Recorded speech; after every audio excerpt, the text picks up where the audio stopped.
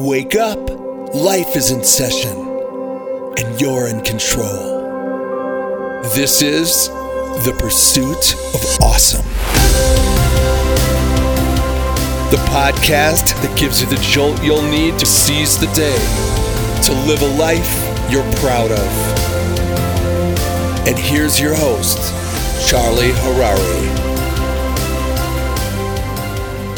Okay, good morning, everybody. Hope everybody's well. Happy Monday for those that are joining us live. Happy whatever day, week it is for you. Thanks so much for joining us. Welcome back to The Boost. Hope everybody enjoyed their holiday. If you didn't celebrate Passover, hope you enjoyed the week. Sorry we were off.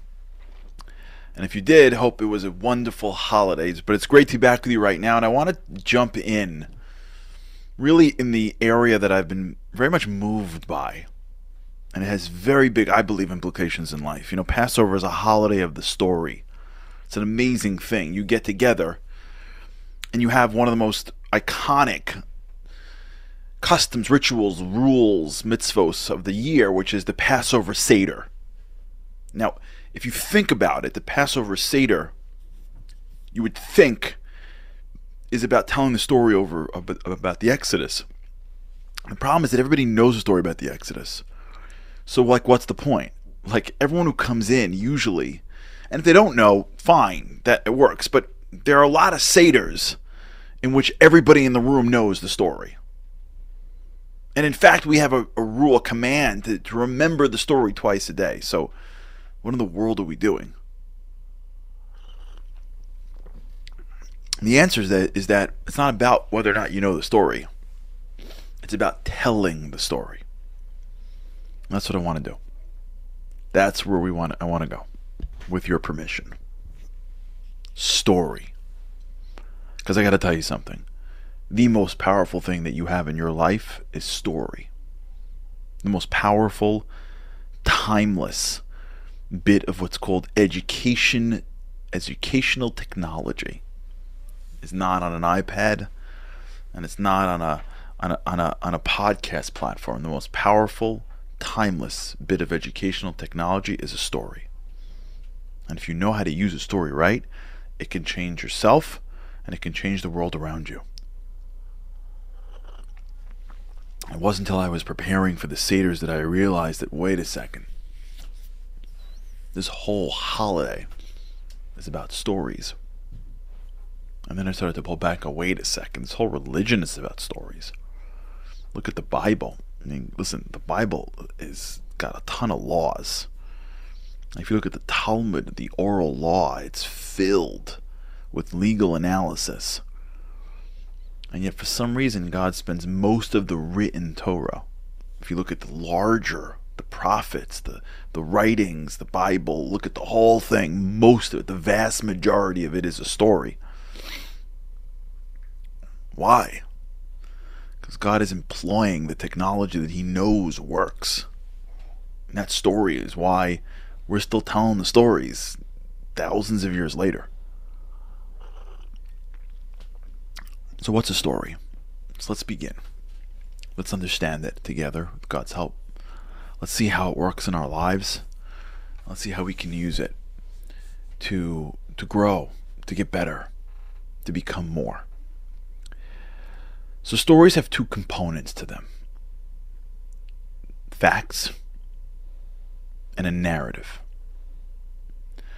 The facts are what is particular and what is unique to that story.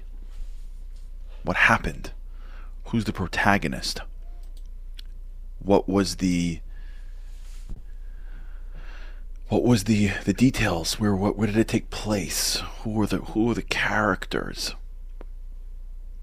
When you look at a story, you're met with the facts.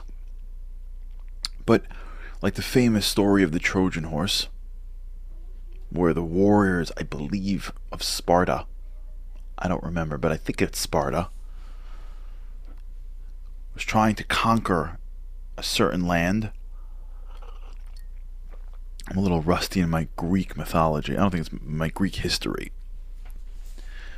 But for those who don't know the origins of the story of the Trojan horse, I think it was the Spartans who were trying to conquer a certain city that was well fortified and appeared to have given up and disappeared off the coastline. And what was left behind was a beautiful, huge sort of statue of a horse. And the residents of the city that now has resisted the Spartans in the middle of the, came out and saw this horse, assumed that it was a gift of victory, and wheeled the horse into the city, locked the gates, and went to sleep. Now, in the horse were soldiers. And as soon as everyone went to bed, the soldiers snuck out of the horse. The rest of the army was hiding hiding by the beach, and they unlocked the gates. And by the time morning hit, the city was ransacked. And Trojan horse is now a common expression that explains something that comes in one way in order to penetrate in a non-threatening way, but has a different message. Right? If God forbid someone has a virus in the computer, it's the same thing. Someone sends you some type of email. We're from China and we run the largest manufacturing facility ever, and we want you to be our representative. Please email us back. And you engage in that and you fill out some kind of online form, and next thing you know, they own your computer. How'd that happen? Because they used something that was innocuous or something that was enticing.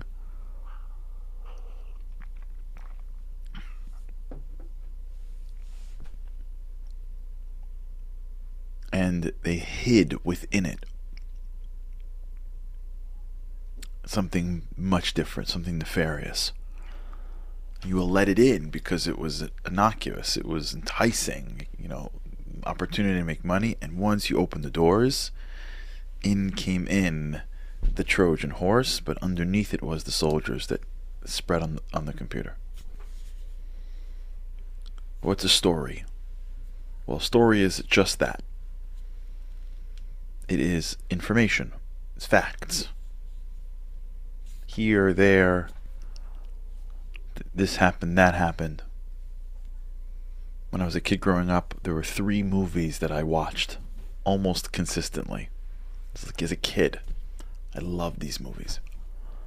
You may have seen them. One of them is about a kid from New Jersey who moves to California, gets beaten up in school, and all the cool kids in his high school do karate, but his mom doesn't want to teach him karate. But he's got a super in the building named Mr. Miyagi.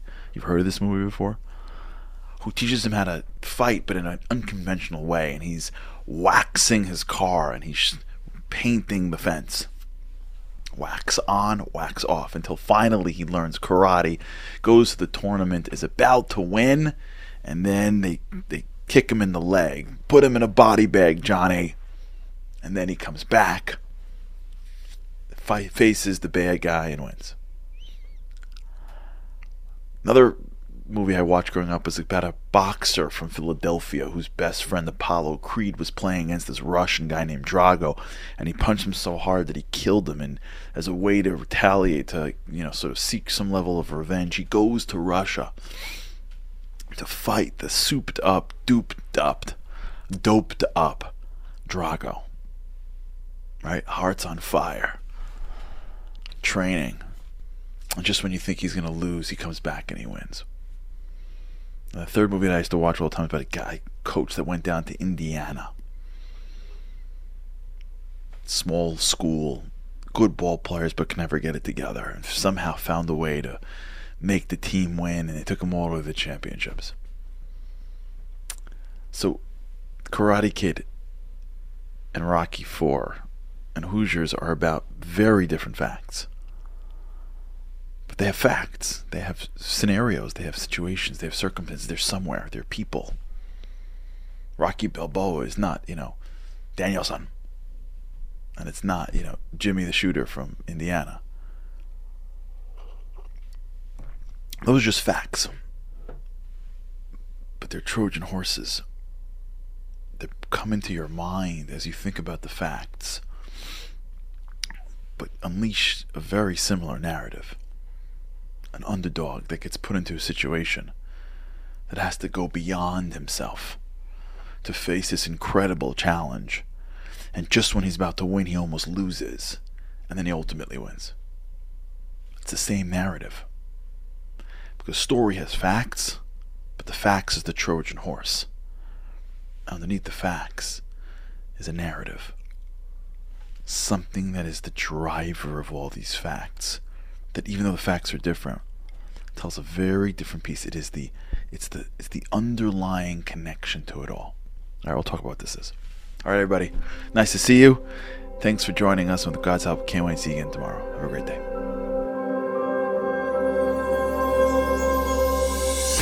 Thanks for listening to The Pursuit of Awesome. Don't forget to rate, review, and subscribe to Momentum's podcasts on Apple, Spotify, or wherever you get your podcasts. Join Charlie again for more insights on living an awesome life by tuning into the live webinar every weekday morning or by listening to this podcast at your leisure. To sponsor, contact podcasts@momentumunlimited.org. You're listening to a Momentum podcast. For unlimited inspiration, wisdom, and empowerment, visit momentumunlimited.org.